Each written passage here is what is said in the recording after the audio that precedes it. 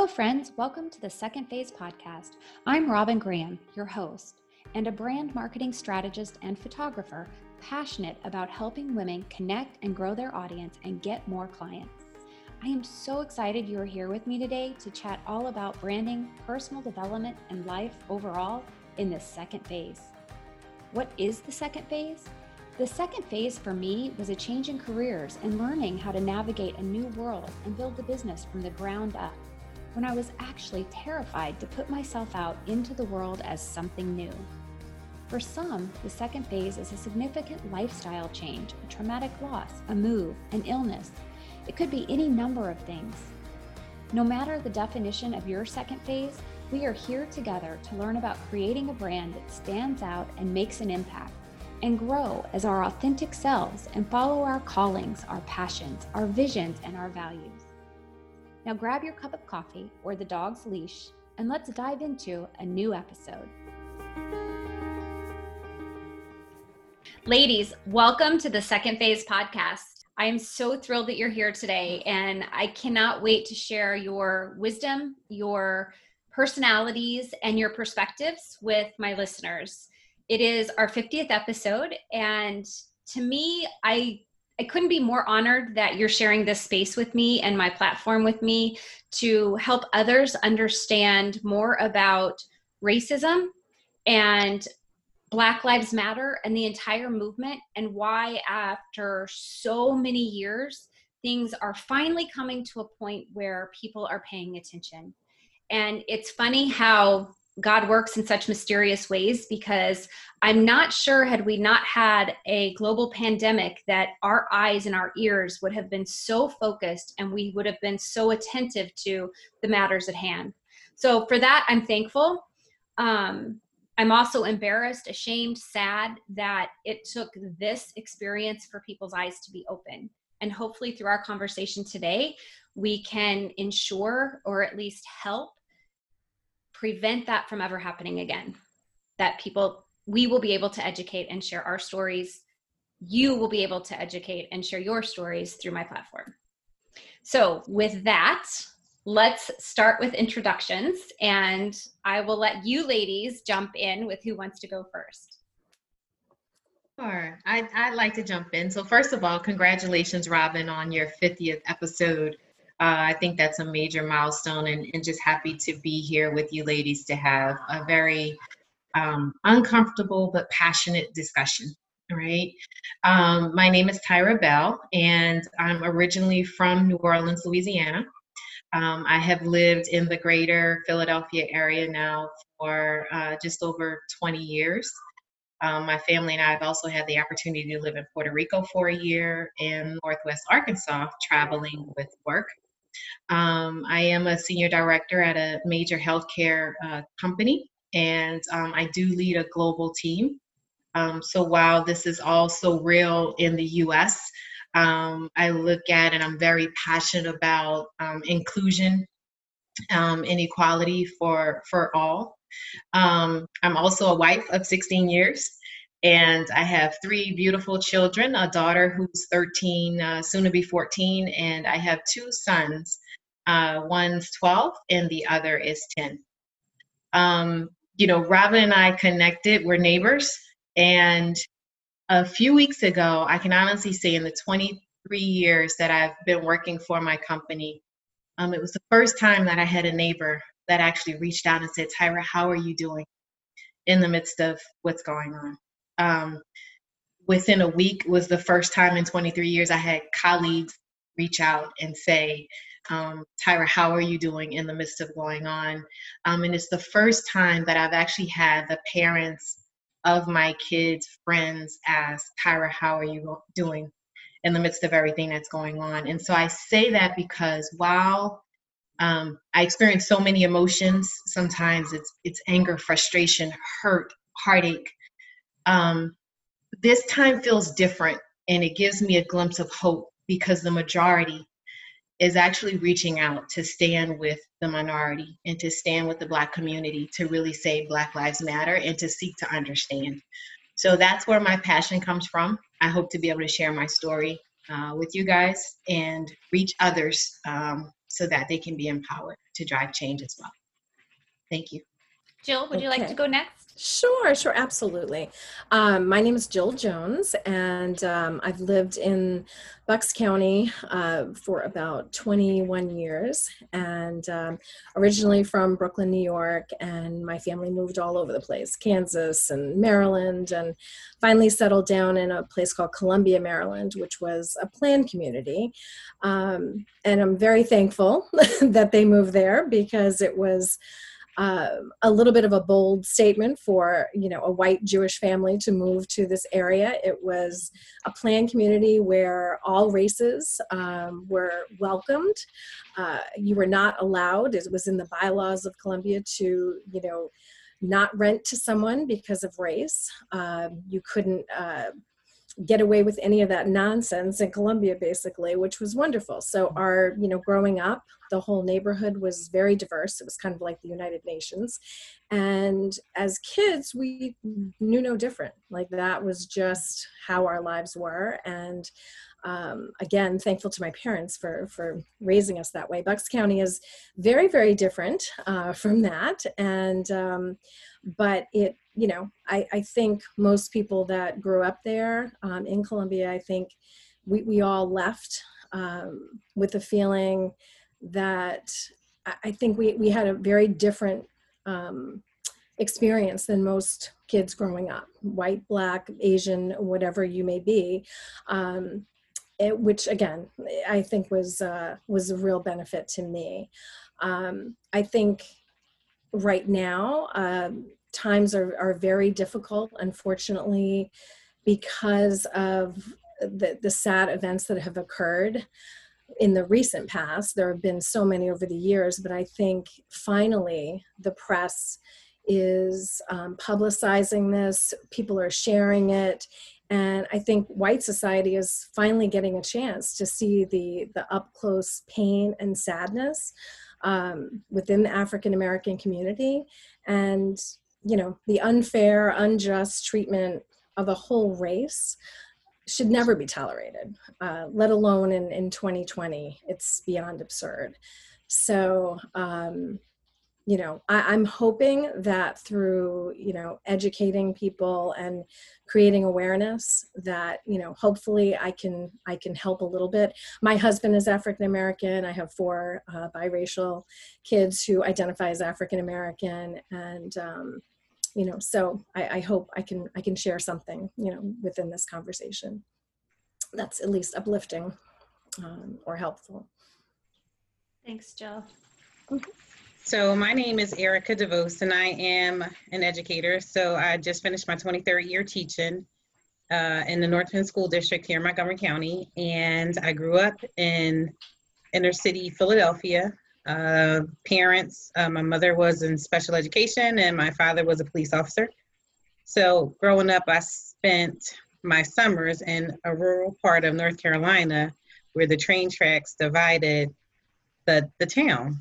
And in fact, it's a familiar small town. If you have ever seen like the Mount Olive pickles in the grocery store or Mount Olive relish, that's the town that my mom's from.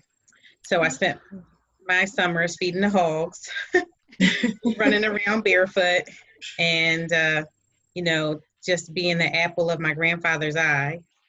And then I went to college in a rural place in Pennsylvania, and then I moved to Delaware. I lived in Delaware for a few years after I first got married, and then we relocated back into Philadelphia. I have one child who just, I guess you can say, graduated, kind of, sort of, officially soon, who's 18 and on his way to college in the fall, allegedly. Hopefully. Ladies, again, thank you for being here. And I know that you all have a different perspective and different insight to offer. So my first question, the first thing that I would like to ask you is, how have you experienced racism in your lives? And are you comfortable sharing those stories? Can I go first? Yes. So when I went to go visit my grandfather, this was, I guess, the early 80s. we went to a restaurant and he was walking to another door. And I said, I remember saying, where are you going? It says open, come right here. And he's like, oh, I was just going to go in the other door. I'm like, I'm not. I'm going in this door right here where it says open. And I didn't realize what I was doing at the time, but my mom and I had a conversation later on in life, and she told me that I decided to not follow the rules of how they did things in that small rural town, and I went in the store the way I felt like it, and she was proud of me, even though I didn't know what I was doing at the time. Mm-hmm. So there was a separate entrance in the 80s. I don't know that they would call it separate. Well, I guess you could now, but now that I think about it.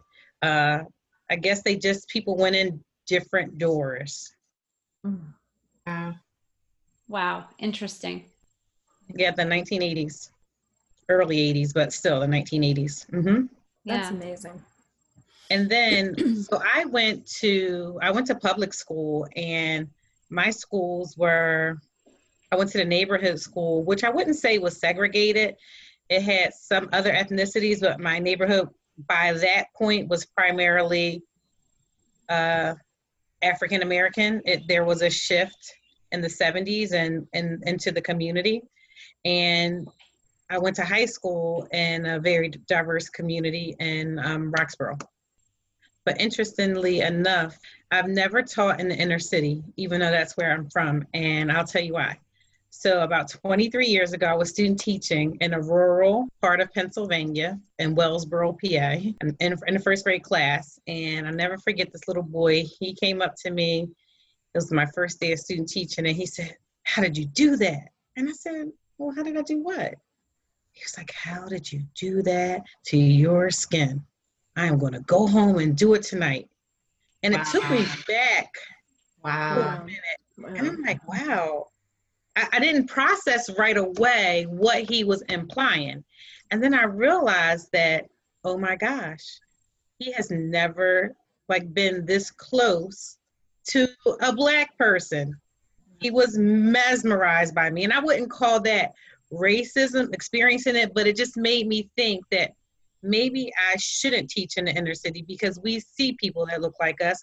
I should teach in places where it's not the norm to see people that look like you. And that's why I love you, Erica. Yeah, that's a difficult choice. That is definitely a difficult choice. Yeah. Yes. Well, but you know what? It didn't seem difficult. It seemed like the right thing to do. Mm-hmm, mm-hmm. Yeah. Well, it's interesting because I think for me, raising 3 Black kids in the Bucks County School District, while we've only been in it for 5 years, I have yet to see any teacher that's a person of color, let alone a Black teacher. And from the elementary school, and I think the only Black person in the middle school, if I'm not mistaken, is an administrator in the front office. So it's an interesting dynamic. But when I think back to my childhood, I actually grew up, I went to Catholic school from kindergarten to 9th grade. I too had never had a Black teacher. It was a predominantly white school. Although the areas that I grew up in, my parents both had really good jobs with the phone company, so they were corporate, but they were first generation, right? My mom had 1 year of college. My dad had none, but he was an eternal student. I mean, he was an electronics engineer who was in the Air Force. So that was where he got his education. And so he was an electronics technician for the phone company, and my mom was a cost accountant. But my family, so my grandparents lived in the projects of New Orleans. My mom's side was the exact opposite, was all entrepreneurs. So everyone had their own business. You know, my grandfather had his own business. His siblings had a barbershop, hair salon. My great grandmother owned her own restaurant. So I saw both sides of the struggle. And then I also saw the side of my family who worked very hard to obtain everything that they had. And it wasn't until my adult years, just a year ago, sitting down with my grandparents, that I realized while they have several properties and land, there was land that was taken from my family, right? And so for me, I think my first experience with racism, and there's so many, both personally and professionally, that I've experienced, but I can think back to, I did go to a public high school that was predominantly white. It might have been 60-40 or 70-30. And we, as seniors, had gone to what was called the Lakefront in New Orleans, Louisiana, just a place people would hang out, really nice place. And several of the white students would go and hang out on the lakefront. And so some of us, it was about 15 Black students that all got together. It was our senior year. And so we thought it'd be great to go hang out on the lakefront.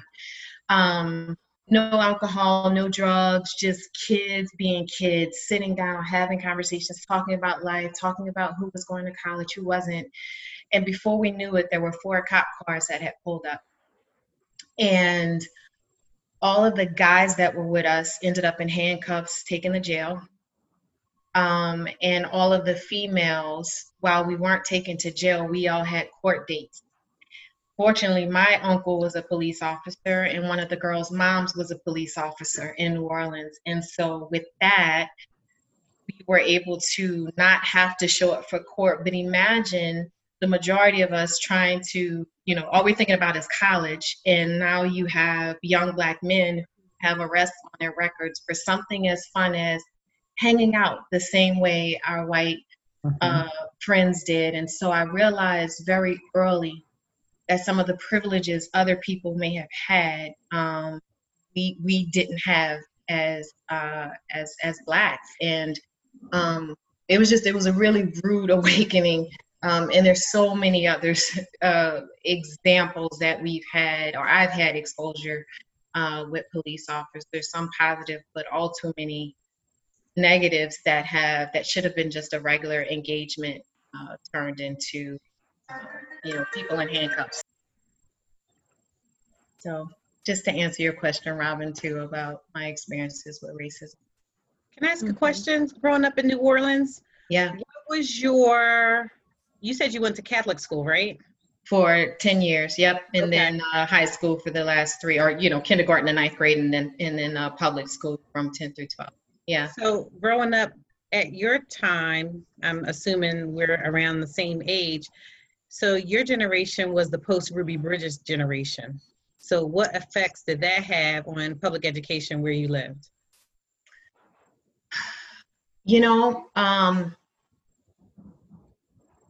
Honestly, I don't know the answer to that, Erica. As far as the true implications, I will tell you that there were differences. So I will say the public school I went to was in the suburbs. Most of the public schools in New Orleans, and still struggle to this day with subpar education.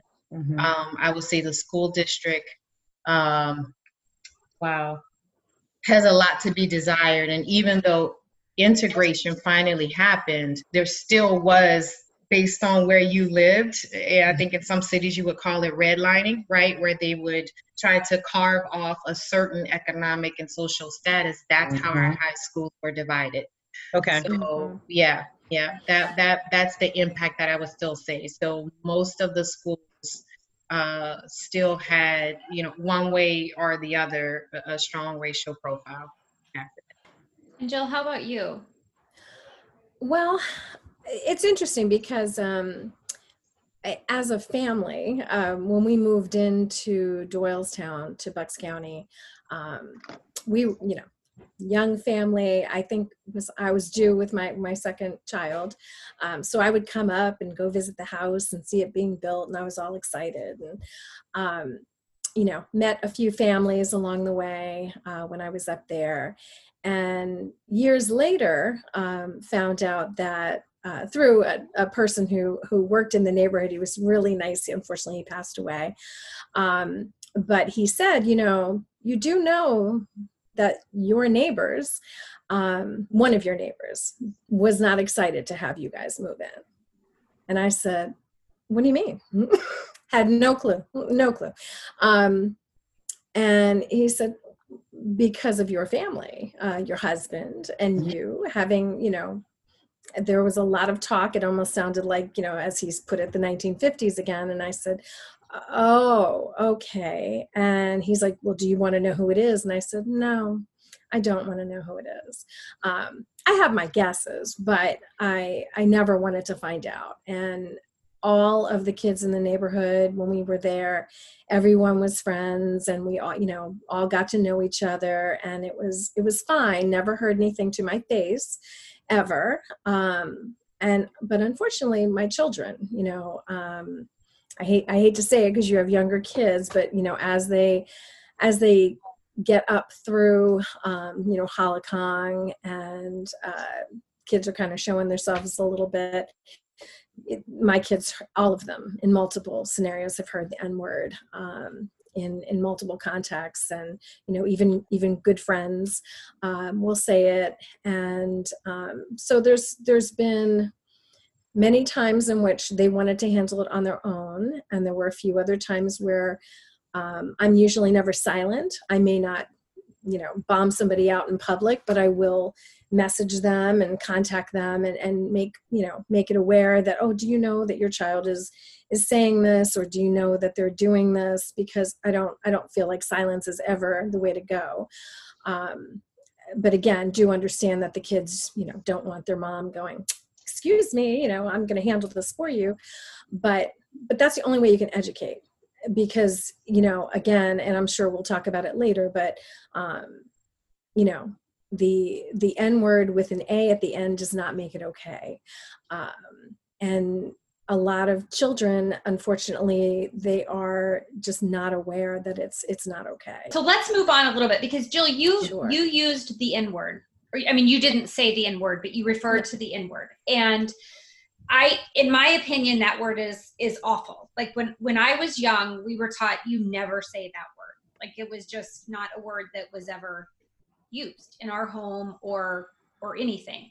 So now, though, I hear that word in music, like to the music that the Peloton bike instructors play, or, sometimes you get in the car and a song is on. So my question to you is, what is the difference? Because I find it confusing. Growing up, even though I lived in the inner city where it was like heavily populated, I don't remember hearing that word until high school.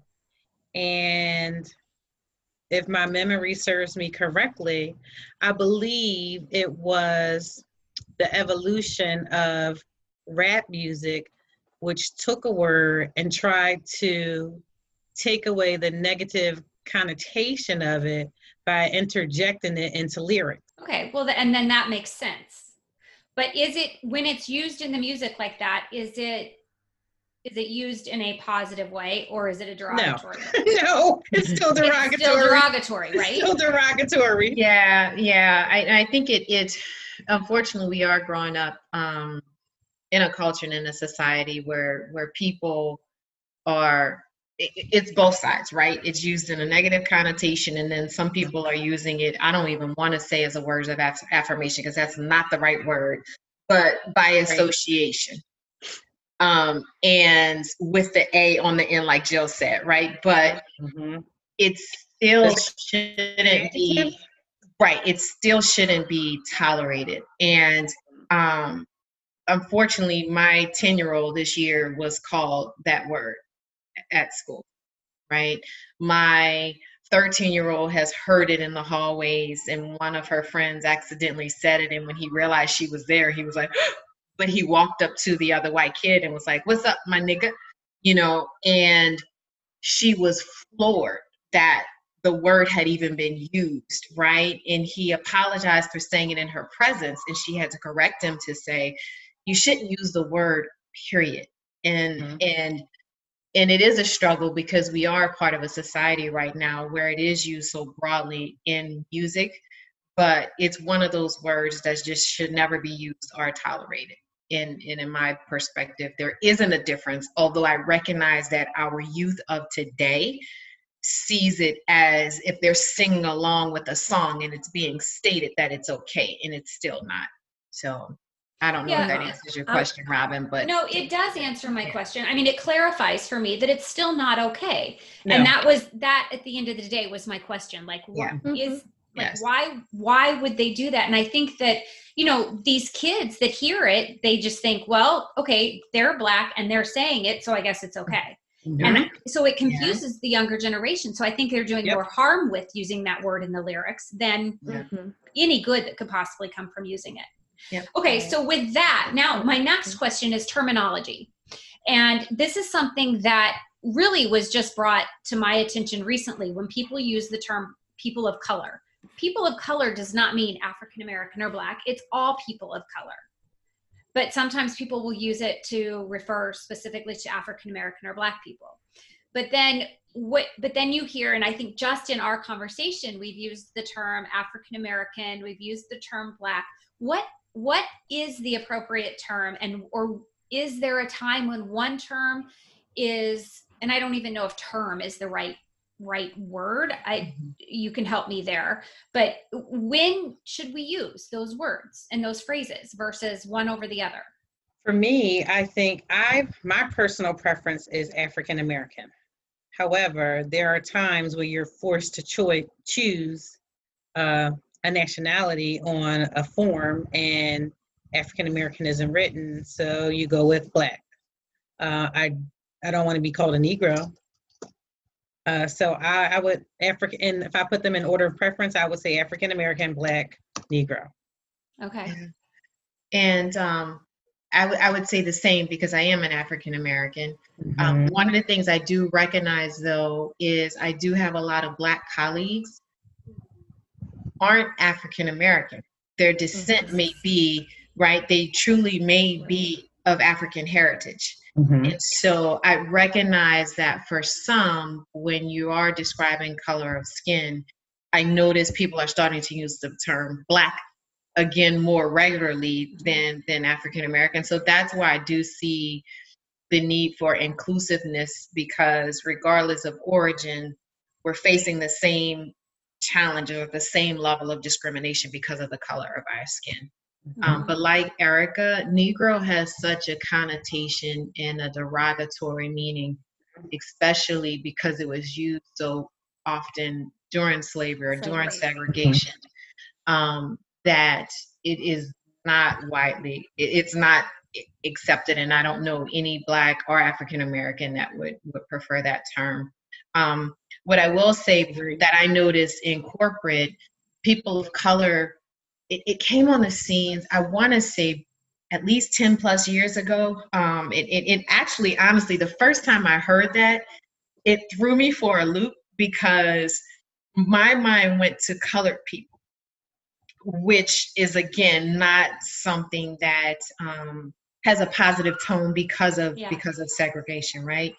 And but then I learned over time that at least in the workforce, it was termed in another way of representing minorities, right? So then it was representative of all people of color. And I think in that sense, in my mind, it's okay to use, and it is used more broadly to represent multiple cultures or multiple people as minorities. That makes sense. And the reason I ask that, and I have said Black more than I've said African American, because when I was in pharmacy school, someone corrected me and said, I'm not African American, call me Black. Right. Yeah. And so, you know, that was my only experience to have anyone tell me what I should be saying. Yeah. Were they of another descent, like maybe Haitian or like were they multi-racial? I know they weren't multiracial, but I don't know what their actual heritage was. I was 18 and that was my really, you know, outside of my father's friends, that was my first real introduction to a large population of African American or any people of color, because in the town I grew up in, there was no diversity. It was very similar to Doylestown in Buckingham, except we were 3,000 people that were all German and Polish pretty much, you know? So totally different life experience in terms of growing up. So when I got to college, my eyes were open to a whole new world, which was fascinating to me because I'm such a curious person and I love to learn.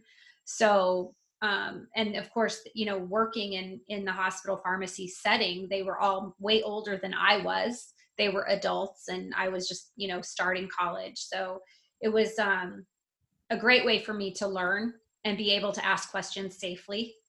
Mm-hmm. But I don't remember, Erica, honestly, what nationality or what their heritage was. Yeah. Another point too, like with my children, they all identify as African American, but biracial is the term that they try to get across if someone refers to them as mixed, because they don't like mixed at all. Neither do I. I've never liked that. Neither do I. Yeah. So, you know, biracial, multiracial, if there's, so. Yeah. That's really good to know, Jill. Mm-hmm. I think that will open a lot of people's eyes as well. So this is something that may seem trivial, but it's annoying. So if you are African American and let's say you have certain features or your hair is a certain way, people are often asked, are you mixed? Mixed with what? You know what I mean? Right. So like so I am the darkest of my sisters, but my youngest sister, she has straight curly hair. Her hair, if you straighten it, the wind blows and it's curly again. That's just how she is. But she's often asked, you know, are you mixed? And well, she's not as nice as I am with her response, but she hates that. Yeah. And, yeah. You know, I think people should understand that African Americans come in many textures, including skin color, hair color. We don't all look the same or fit a certain type of mold. So no one, whether you're biracial or African American, wants to be called mixed, because by saying that, it's like a negative connotation when they say you're mixed. You know what I mean? Well, which is really kind of silly, because very few of us are one thing. That's true. I mean, I'm like a dozen, you know, when I did 23andMe. So, you know, it's like nobody wants to be called that. Right. Because by saying mixed, it washes away your identity. Yeah. Yeah. Absolutely. Mm-hmm. Yeah. That's a great perspective. Thank you for sharing that, Erica. I like that. Okay. So, ladies, I want to talk a little bit about fear. Actually, I want to talk a lot about fear, because this is where, you know, Taira, when you and I talked in the driveway that day, and we both ended up in tears, and you shared things with me that, you know, I had thought about, but I hadn't thought deeply about. I hadn't spent time really diving into it or really thinking deeply about it. And I have sons, but when my sons leave home, I say a prayer for their safety, and I might worry a little bit, but my worry is that they're going to get home safe and they're not going to get in a car accident. When your boys, well, the two of you who have older boys, and Taira, I know you and I had the conversation that when your boys are older, you're going to have this same fear. You have completely different fears and worries when your children leave your home. Yeah. It could be as simple as them driving the car, forgetting to turn their car turn signal on, and being pulled over. It could be going to a lake with your friends and being in handcuffs. So I would like to talk about this, because this brings us into not only the fear of something happening to them when they leave your home that could be minor, but something that could change the course of their life forever, whether they're innocent, most likely innocent, or guilty. And we see this happen. And from the statistics that I've read, one in 3 Black men will experience jail time in the course of their life. And to me, that statistic is profound and frightening. And we can dive into the history of how all of this came to be, that is the number that it is and the statistic that it is compared to other races. But I want you each, if you can, explain that fear that you live with every day. Yeah. So I guess I'll start with this one. You know, one of the things I was sharing with Robin when she asked how I was doing, and just the heartache, the everyday concern, long before any of this ever started. The fact that my 5-year-old daughter, when she was in kindergarten, was told she would never get picked for a game because her skin was too dark. And maybe that's not on the fear side, but when my husband tells me at 9 o'clock at night that he's run into Wawa in Bucks County, right, where I just talked about the population and the demographics of Blacks is very small. I literally fear every time he's just running to go get a quick snack and coming back home, and I'm saying, Lord, please bring my husband back to me. What I was sharing is that, you know, my boys are 10 and 12 and they're running around this neighborhood and they look like cute little kids. But when they're 16 and they look more like men, will they be seen as a threat? You know, not so much by their friends' parents who know them and know the character of my kids, but by those who don't know them and feel like they don't have the right to be here or to question their existence if they're taking a jog. I mean, even now, I tell them you cannot ride in this neighborhood after a certain hour by yourself. If they're just going around the corner, like, my heart is throbbing. Yesterday, my 12-year-old was riding home less than a mile. I'm standing outside at the corner just making sure there's no experiences that are negative that he could possibly have. You know, my daughter wants to hang out in downtown Doylestown with her friends, and I have to teach her, if your friends are making a bad decision, you immediately extract yourself from that situation, because you may not get the same benefit of the doubt that someone else will in the midst of accusations. Or I've been followed in stores as teenagers because of the color of my skin, making assumptions I'm going to shoplift. And that's the fear of the experiences. But I realize I can't shelter them. I can only educate them, not where they're looking for it, but that they're prepared if it happens and they know how to respond. But those are the fears that when I talk to my white female colleagues or friends who are raising white kids, they're like, Taira, we don't have to have those conversations. We don't have to. My biggest fear, one of my colleagues shared with me recently, is her son going to be confident enough, you know, to be successful in life, right?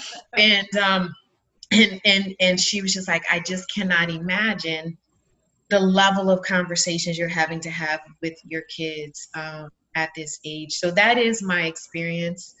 And it's one that I wanted to share so people could understand that added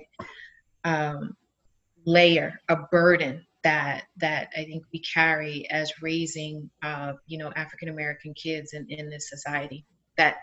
We've come a long way, but we have so much further to go. Yeah.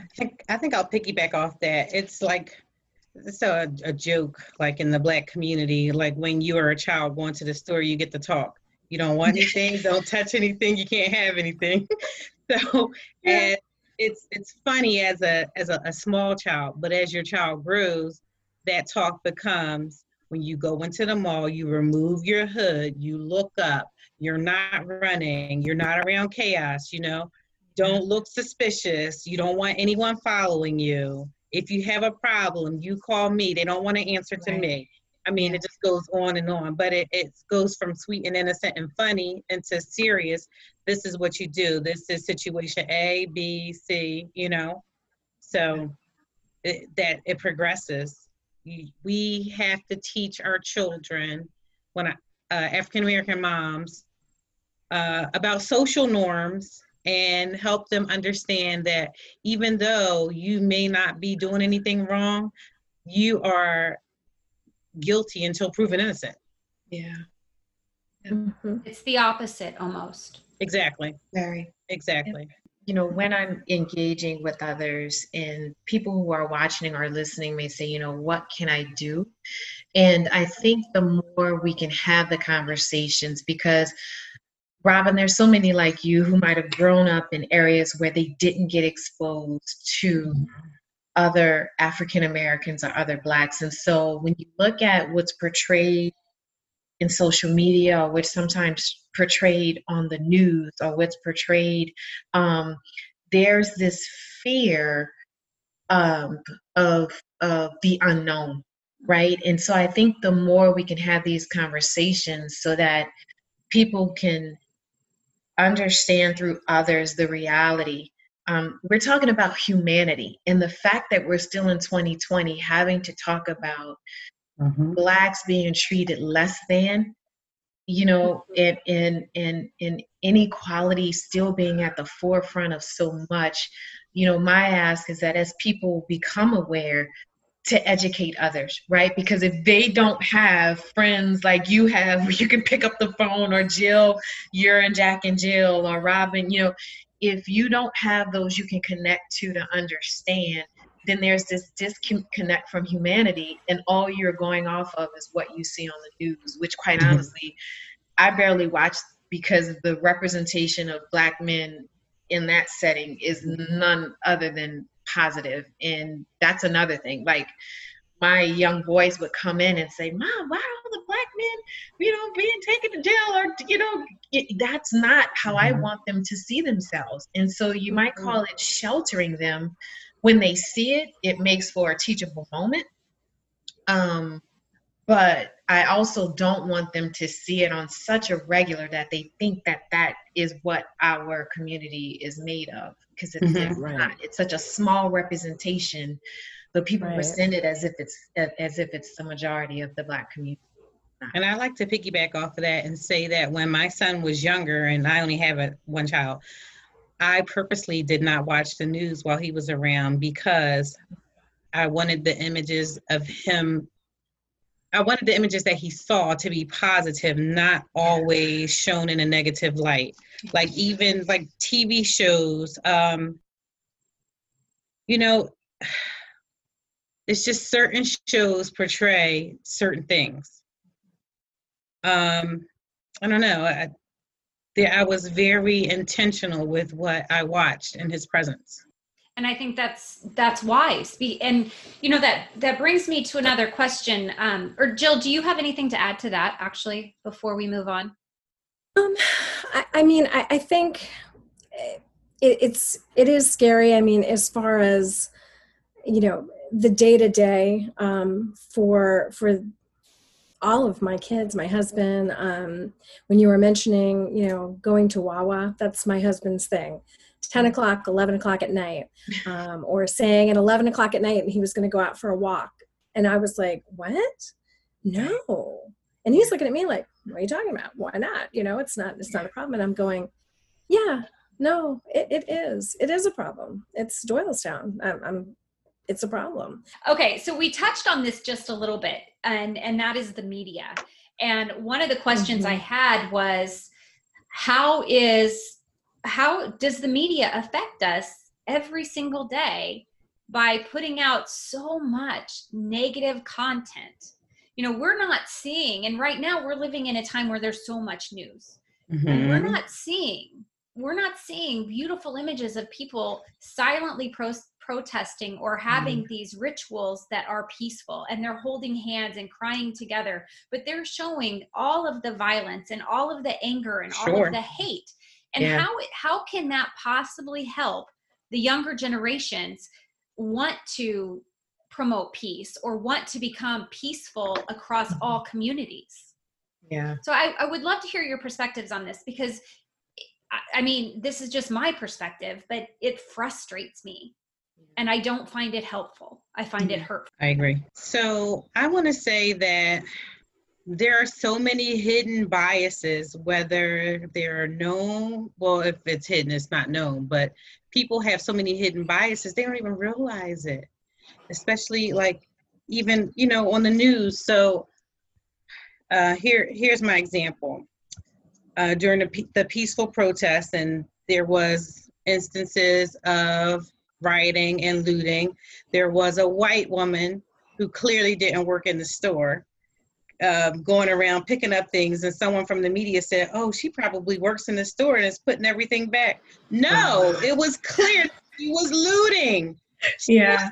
But you immediately assumed that she worked there when it was obvious she didn't work there. But it was just, I guess the best way to say it is that people of color are not afforded the benefit of the doubt.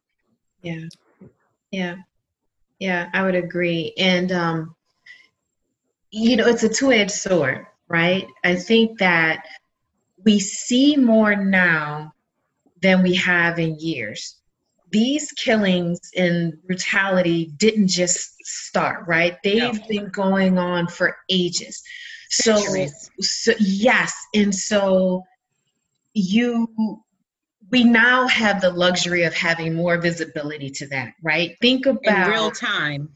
Right. Think before cell phones had white America heard about a George Floyd without watching that 8-minute and 46-second video, with the outpouring of anger and frustration that the majority is now feeling, seeing all of these things, have possibly been able to occur? No, right? Because it would have been narrative in a newspaper, or would have been told a certain way. There was no spin on this video. You couldn't. Now, there are some that still choose to spin things the way they want to see them, but the majority of people can watch these videos, or watch the Amy Cooper video in Central Park, or watch Ahmaud Arbery jogging down the street and fortunately seeing a video where he was just blatantly attacked, when the lie was they feared for their life. So that's where I think the media is good. The problem that I have, though, is the flip side of that is the constant negative press, where we lose sight of the root of the issue, right? So in all of those things where you have the systemic racism and our police brutality, and then they're focusing on the looting and the rioting, where that might have been 10, maybe 20% of the 100% of riots, of protests that were happening, right? So that's where my frustration kicks in, where they choose to spin it and only focus on the negative. So then people whose eyes should be open can't be open, because the first thing they're thinking about is the looting, and they're not thinking about the issue at hand and why there's a people who feel that they haven't gotten anything in life, that they're in such a desperate way that they would take. And I'm not saying it's right. I'm not condoning looting or rioting. Don't get me wrong, but protests are very much needed for people to be aware of the injustices. And so that's the issue I think I have. But at some point, Robin, I get to the point where I have to cut it off. It was the same way with Hurricane Katrina. I must have watched the news over and over and over again. And finally, I got to a point where I realized they were showing the same kid holding a gun in the middle of the street. And anyone who was watching it would think that there was mayhem in New Orleans, as if people were just walking around with guns taking over the city. But that was the narrative they chose to create, right? And so I think we have to be careful of the narrative that the media is choosing to spin, and make sure we look, we call it smoking mirrors, right? Look beyond that and really try to get to the root of why the chaos and the turmoil is actually happening. And so that's my perspective, kind of a tale of two cities, or a two-edged sword, if you will. No, I would agree 100%. And I think, Erica, you brought in the term biased. And if people have innate bias, or no, I shouldn't say innate, it's not innate bias, but if they have bias that they have developed over time because of experiences or what they've been taught, this is not helping to remove those biases. This is only increasing that bias, because now they're looking at the people that are looting and doing these things, and they're thinking, see, we were right all along.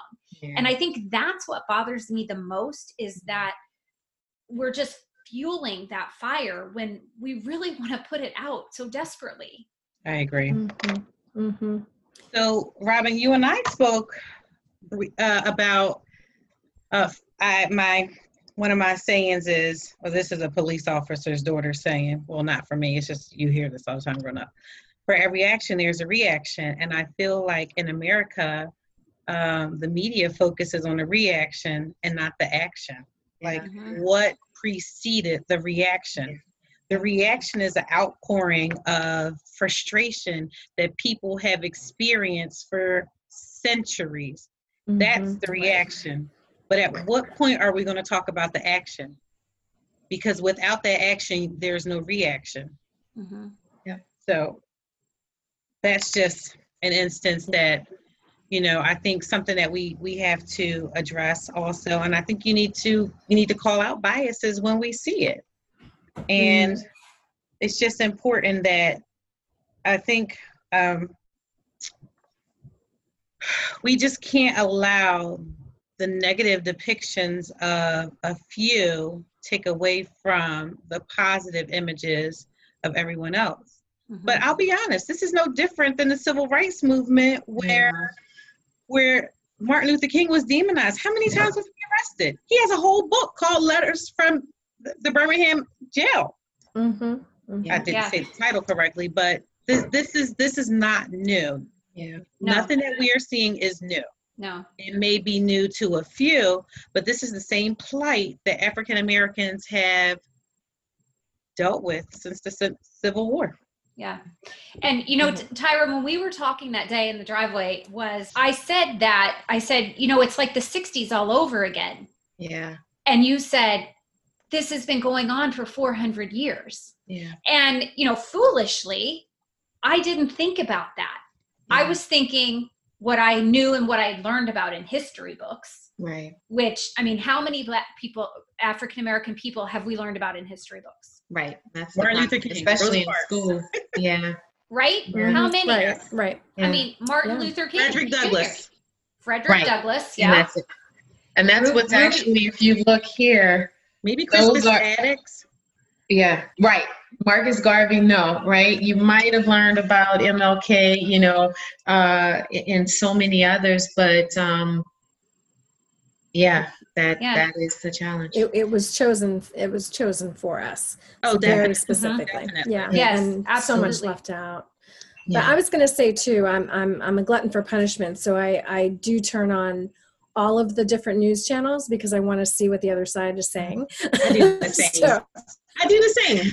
Yeah, right. I mean, it's important, I think. Yeah. Like, you know, but I do, you know, I will say, just like Taira was saying, I think there is a lot of positive coverage that is coming out of it, and I think you're right. I think if the clip had not, the 8 minutes was not shown to America, you know, I think there are a lot of positive images that people are seeing. And, you know, when you do watch the marches, I don't know if it's hitting home with people that need to have it resonate with them. I don't know if it's happening or not because they're probably not watching those stations because there is definitely a whole other spin to what's happening out there. And the images, you know, and just like, you know, Erica said, it's been the same thing over and over again for all these years, the same images. And it's just, I think right now, if they can get more and more images out there to everyone, I think the awareness is going to be key. And it's the media hopefully can be a positive force. You know, nothing's going to turn around overnight, but I mean, I will say it was amazing to see, you know, in the little Jewish town that I grew up in Massachusetts, in Brookline, there a whole mass of white people with protest signs. Yeah. I was like almost in tears watching it, thinking, this little, I mean, are you kidding? In Massachusetts? Right. It was, when I was very little when we lived there, but for the most part, you know, pretty racist back when I was a little kid. And so that, you know, so there are certain things that out of all of this, there have been some positives that have come, and seeing people who have actually spoken up and you're like, oh, okay, you didn't know that about them. You know, you had no idea, and they're coming out and they're speaking out. And I think really right now, anyone really keeping silent about the issues and just kind of glossing over, it's very telling.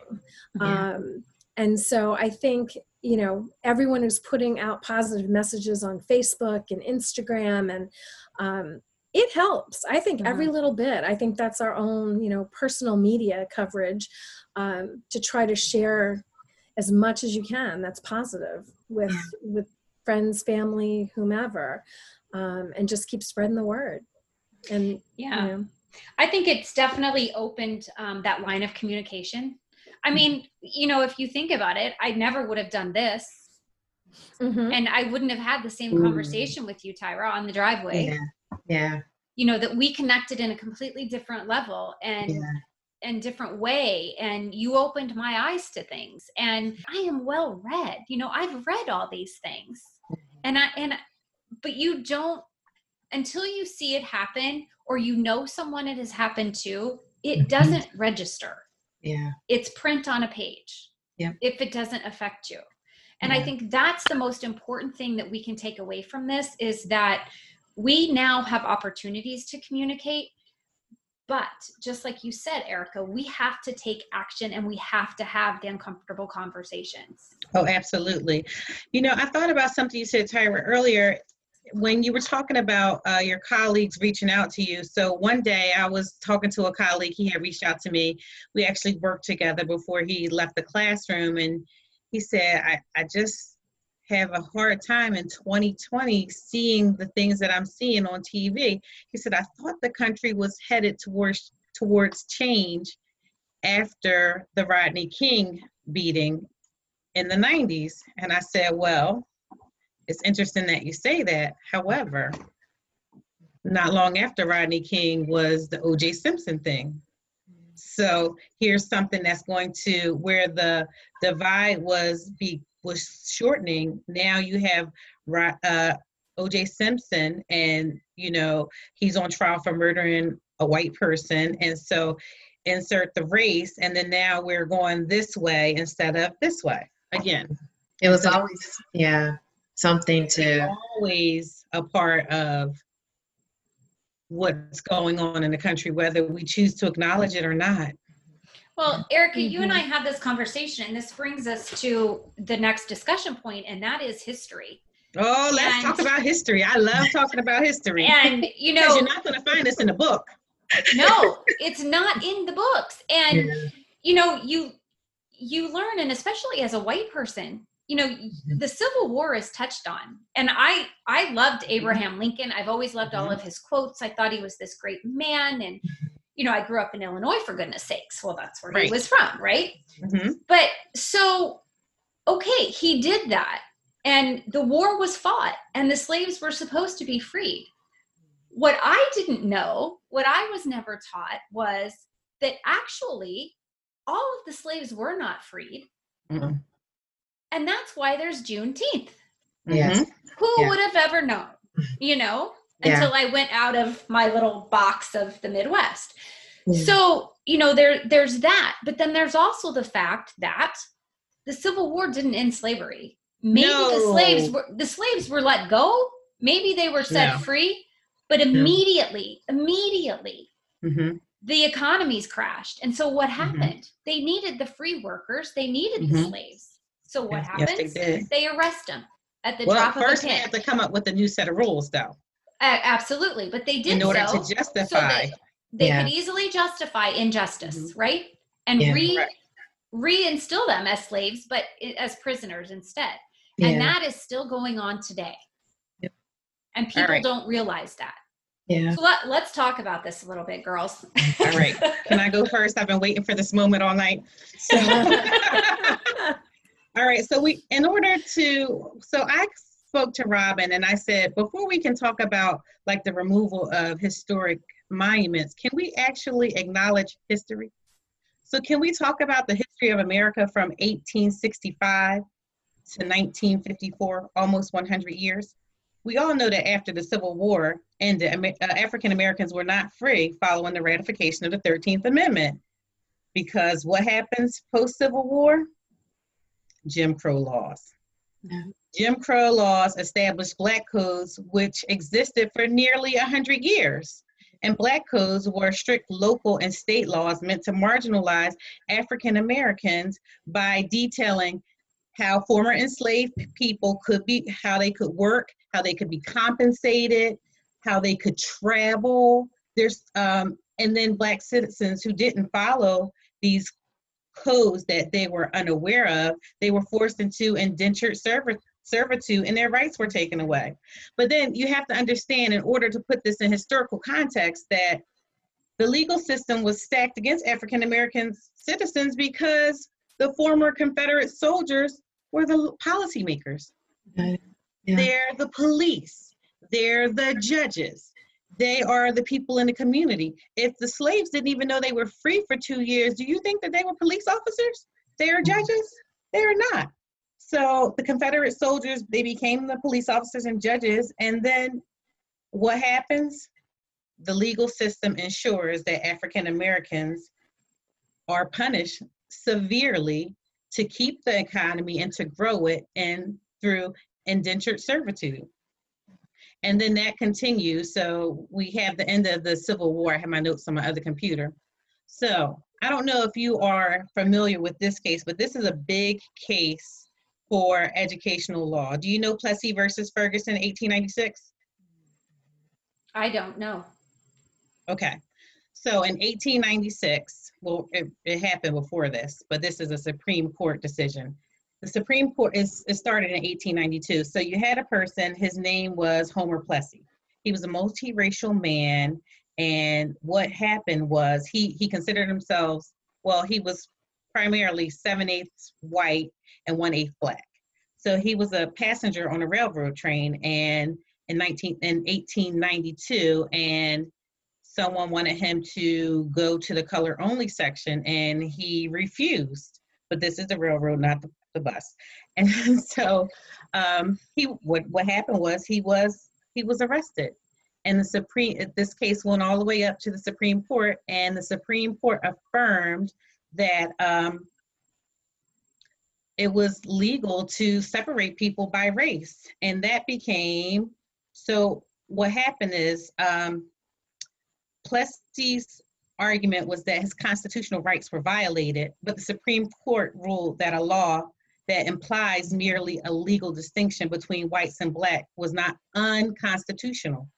And so this is 1896. So this is affirming the Jim Crow laws. And all of these laws preceded that time, they were affirmed in the Southern states. And these laws were commonplace until the Civil Rights Movement in the 60s. So you're talking from a time period of 1865 until now. So then so Plessy versus Ferguson is a court case that shaped Brown versus the Board of Education, 1954. And so it was through this court case that the Chief Justice Earl Warren, he wrote that the doctrine of separate but equal has no place in public education, and calling segregated schools inherently unequal and declaring that the plaintiffs in the Brown versus the Board case were being deprived of the equal protection of the laws guaranteed by the 14th Amendment. So in 1896, this one Supreme Court case affirmed that separate but equal was legal, and it wasn't until 1954 that it was ruled down. So when we talk about understanding the historical context of some of these monuments, you have a group of people who have been marginalized now for hundreds and hundreds of years. Mm-hmm. Yeah. It has been, there have been pleas, there have been conversations, but no one has been listening, even when action had been taken. I mean, you would think that what happened in the 60s should have at least turned this around a little bit, and it didn't. And what I've learned is that a lot of this has continued when you think about like the war on drugs. And then you think about that's another podcast. Sign me up. Yeah. I know, right? I mean, and that gets me because, well, you're right. That probably is another people need to targeted systemic. Yeah. But it's another component of systemic racism. And, you and I actually, the listeners can actually go back to, I think it was episode 10, the executive director of Face to Face Germantown, which is an organization that I'm on the board for, and we serve the marginalized population in the northwest part of Philadelphia. And, you know, when crack cocaine came on the scene, that was basically the complete demise. Like any hope that the African-American population had was taken right then and there. I have notes on that too. And it even started before then. And I should have done more historical digging, but I know when we lived in Northwest Arkansas for the very brief time, it was a little less than 2 years ago, to my own lack of knowledge, I wasn't aware of what had actually occurred. They called it Black Wall Street in Tulsa, Oklahoma. Oh, I know that story. We kept saying we were going to go and visit, and then so quickly we moved back to the Northeast. But I eventually learned about the history. And so therein lies the problem that even before the war on drugs, right, where that was just yet another thing, but there have been so many examples in our society where as Blacks progressed, when you think about the Harlem Renaissance, when you think about even what happened, I know Rosewood for a long time we thought was a fictitious movie, but that actually happened to a town in Florida. So you look at all of these examples where Blacks, African Americans were starting to get thrive. to a healthy place economically and really find their place in society despite all the other odds that were against them. And then it was systemically, purposefully just taken away, right? And so a blink of an eye. See and when I tell you, I think the other thing we can do as African Americans is we don't tell our own story enough, right? Here I was, 45 years old, just hearing from my grandmother, and my grandfather, who's now 91, who has dementia, but he knows, like, his long-term memory is amazing. And so to now sit down and hear the stories that he's telling, but had I not asked, I don't know if I would have gotten, these stories of what they actually lived through the civil rights movement, and to know that our family just had land taken away from them, like just because they could, And so it's understanding that systemic issues that have been done over and over and over to a society, and people wonder, well, they've had the same opportunities that we had. My family was immigrants. No, it's not the same. No. It's not. It has been very intentional and purposeful. And I was just going to say purposeful. And that's the part that I finally attended the African American Museum in DC in January for the first. We finally was able to get tickets. And I couldn't make it past the second floor. Like, the tears that flowed just walking through that place. And that's the history that I think people need to understand. And like I keep saying, some people have made it about a political issue. No, it's humanity. It's humanity. It's humanity.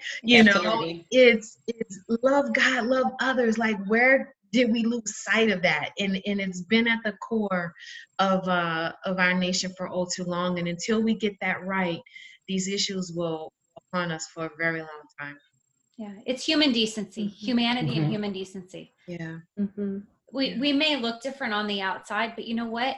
God did not create any of us to be the same. Right. Yeah. And if we were all the same, number one, how boring would it be? But none of us would be able to make a difference. And we're all here to make a difference and have an impact on the world around us. I was going to put this out there for Robin and Jill. Do you know the story of Black Wall Street? No, I've heard about it, but I've never read a lot about it. I've only heard. I know I have heard it. And I know the kids learned about it, but I'm not aware. Okay, I'll make it as brief as I can. I'm long-winded. So I want to say the year offhand, 1921. I don't have my phone close by. It was a thriving African-American community in Tulsa, Oklahoma. And back then, $1 earned would stay in the community for over a year and a half before that dollar left the community, which means that people, shopped within their community, and they had their own real estate places, banks, doctors, pharmacies, you name it. And it was successful and booming. And in the blink of an eye, people decided to burn it down. And within a day, the whole town, city, burned down as a way to disenfranchise those people who were thriving in one day.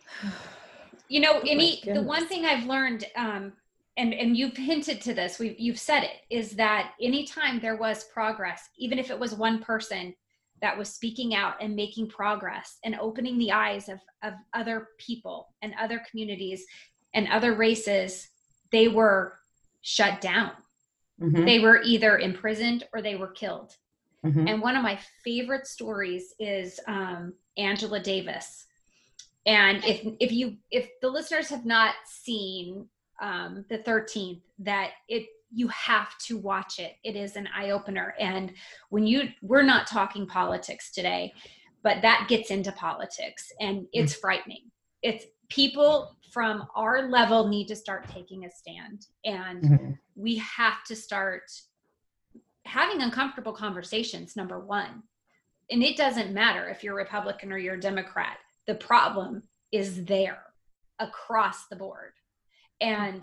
But she was so bold and so brave. And I love her story. But anyway, I'm digressing now because I love history and I could talk about people. But to me, people like that should be in our history books, in our textbooks. American history should have all of this, and it's not there. Yeah. Mm-hmm. Yeah. And think about it. She's still alive. And that's where it becomes real for me, is that we think about these things as if they were so far off. But this, I mean, I was born in 1974. This is only 10 years before my life, like my mom, one generation from me. And though that's the part that people have to realize, that one, you said it perfectly, Robin. It's slow. It takes time, and it's too slow. But yeah. Yeah. And it's disgusting that it's been slow. Yeah. I mean, there's no other way to describe it. It's it's completely unbelievable. I know I talked about Colombia and growing up there, and we're talking about history and all that. And Colombia did make history, actually, just for being what it was. Excuse me. But I grew up where, my next door neighbor was the president of, Providence Hospital, African-American man, my best friend's, dad, and, businessman next door. My friend's dad was, the president of his own company. The other one was a general in the military.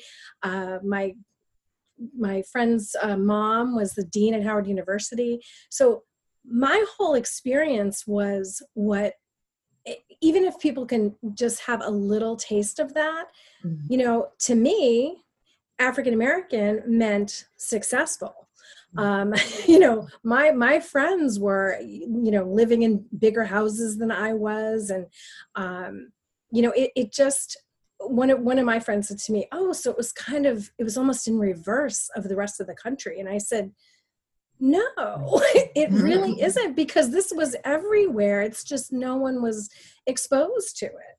Mm-hmm. And I find it so sad, but I think, people need to have more, and that's kind of the media thing we were talking about before, but they need to have more history. They need to have more exposure. There's some impact that I can make over time. I do feel like white people feel like they can talk to me more and ask questions kind of secretly, just to find, is this okay? Is that okay? What do you think? Do you understand this or that? Because I think a lot of people are very hesitant to ask the hard questions. And Robin, I think it is wonderful. When I got your email with the questions and everything, I think people need to say, look, I don't know. And I think it's okay for everyone not to have, I don't know everything either. There are questions I need to ask if this is okay or that's okay. And I think just the honest discussion amongst everyone, I think that's really what needs to happen. Yeah. And I think we have to stop hiding from the problem and face the problem, Because until we're willing to do that and face it head on, how is it ever going to have a solution? Mm-hmm. One thing that I had said to Robin in a conversation that we have, I think for far too long, people have just been comfortable in their ignorance. And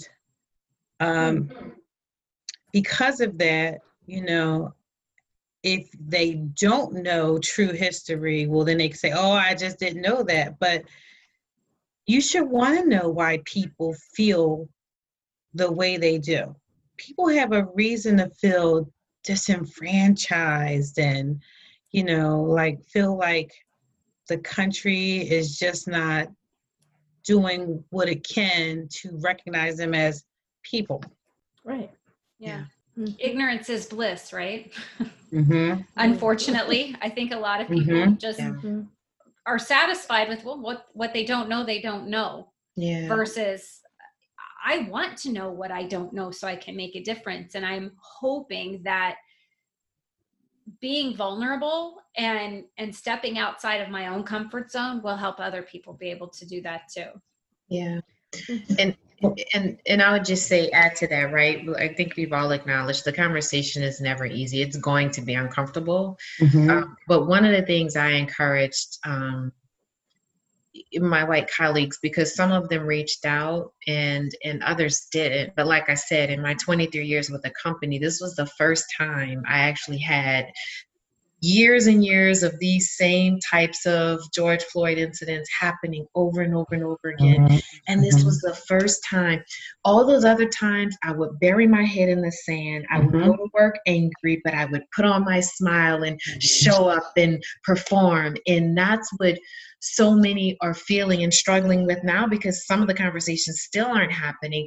But where they are, I encourage people, ask the questions. I'd rather you say something that you know, offends a little, just and we can correct it, you know, and have the conversation, versus not saying anything at all, because being silent causes more pain, hurt, and frustration. And it almost feels like where there's silence, there is acceptance, and that may not necessarily be the case. So my encouragement to so many who do care is to reach out, have the conversation, and it'll go a long way. And don't be as fearful about, you know, should I not, because I don't know what to say, but making that connection, it speaks volumes.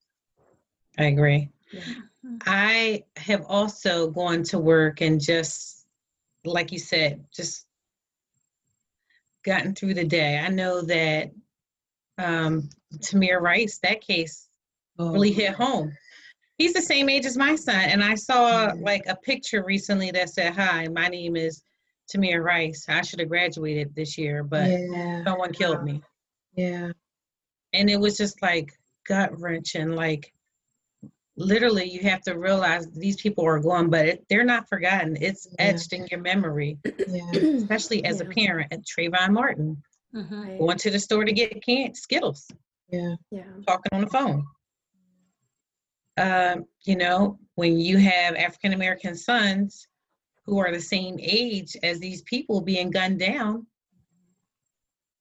it's cause for concern. And that's a whole nother episode because of that law. I can't think of the name of it, but the law Stand in your Florida. ground. Stand your ground. But you know, one of the things I will say, raising an African American female, is I look at Sandra Bland, right? And I see my 13-year-old who's now exposed to social media. Robin, I was so glad she was there standing when you and I talked, right? Because there's a range of emotions that she's experiencing as well, and an outpouring. And I also have to educate, everything you see on social media isn't real. So when you have questions, you know, it's the constant conversation to make sure she's educated and she really understands what's at the root versus getting emotional with everything on the surface.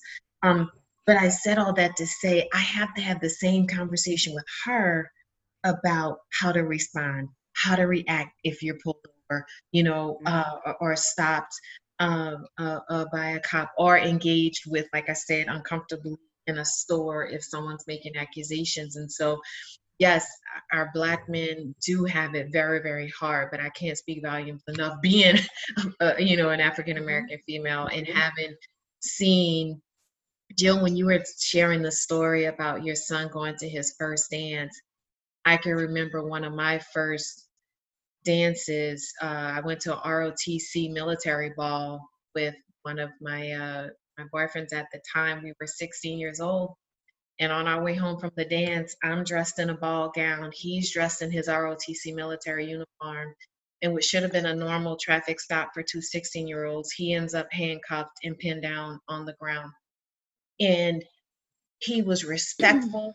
He said all the right things that his parents had taught him. And despite all of that preparation, we both found ourselves, me hysterical, seeing this, take place. And so I don't know where all that came from, but I just wanted to share that other story, that just in addition to our young Black men, that our Black females are, African American are hurting us. I'm glad you. Our white moms, right? Like you said, biracial. I mean, we can't stress it enough, but I will say, like I said at the beginning, I do feel like this time feels different because I feel like the world is caring versus where it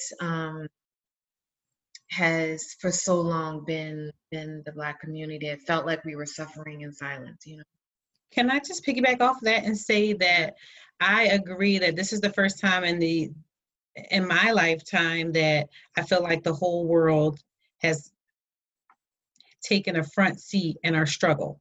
Yeah. And the one thing about the protest is there were protests on 6 out of the 7 continents. That's powerful. Yeah. 6 of the 7 continents were all participating in protests, standing with us. I don't know that it was like that during the civil rights movement. Again, I wasn't alive then, but that was truly powerful for me to see. And I'm like, I think that we have a responsibility to keep the conversation going because it won't end with one conversation. Right. I think that visual, I think being able to see it, I think our country doesn't believe it unless it's right in front of their eyes. And it's just not been available to see because it's been hidden. The truth has been hidden for so long. And those in power have just wanted to keep that away from everyone. And now it's out there. Hopefully this will continue to be change. But yeah, I mean, when I saw the protests all around the world, I mean, I think everyone, right? Like you just, it took your breath away, like unbelievable. But, at the same time, it's kind of like, okay, it's about time. It's about time. Right. Long overdue. It just, I could go on and on, but it doesn't make any sense that it's gone on this long. I think what I find the most empowering is that our youth have taken the forefront on the movement. And we need them to, because in order to keep the conversation going, they need to be a part of it. Yeah. So that's empowering to me. And like I've gone to peaceful protests here in Lansdale, and it's been organized by the youth. Every single one was organized by youth. I love seeing that too, these remarkable young people. I think it's really important that we as leaders, as female leaders and strong women, that we encourage the younger generation, the younger girls, not only our daughters, but their friends and any youth that we can come in contact with, to encourage them to use their voice and stand their ground, but to stay true to themselves and follow their heart, but lead in a way that demonstrates humanity. And, whether they're white or they're African American or Asian, it doesn't matter. Like, we're all humans. We all have hearts. Right.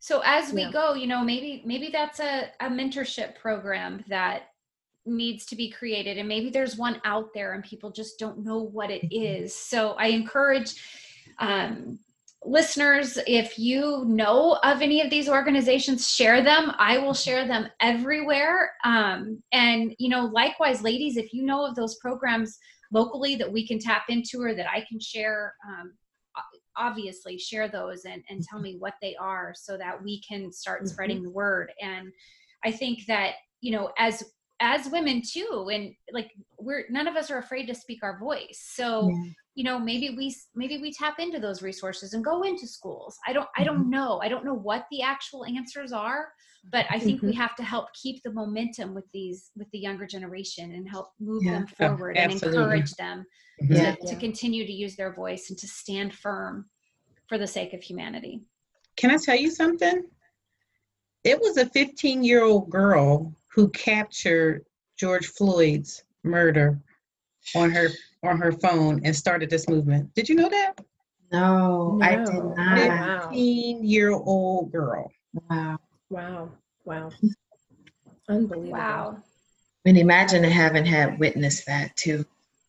At that age. Right. She received death threats because of it in the town, city. Yeah. Wow. Unbelievable. But I think that was transformational for our young people to get them civically engaged, even if they're not old enough to vote, to realize that, you know, right is right and wrong is wrong. Yeah. We have That's a voice. very true. We can speak against injustice. Yeah. Absolutely. Well, ladies, thank you for being here. Thank you for having this very difficult conversation with me. I'm honored that you would share your stories and share your perspectives. And I really hope that we've inspired the listeners and given them food for thought, per se, you know, enlightened them with some things maybe they didn't know, like I didn't know. So thank you so much for being here. Thanks for having us. us. Thank you for having us. And that's a wrap, friends. Thank you so much for listening today. I am grateful to have you here with me. If you enjoyed this episode and found the information helpful, will you please take a moment to subscribe and leave a rating and review? That would mean the world to me. It will also help others find the podcast. I really look forward to getting to know my listeners. Will you please connect with me on Instagram? You can find me at The Robin Graham. You can also find me on Facebook and LinkedIn as Robin Graham. And I invite you to join my private Facebook group, The Brand Marketing Insider. Please spread the word about the Second Phase podcast. Until next time, remember to smile.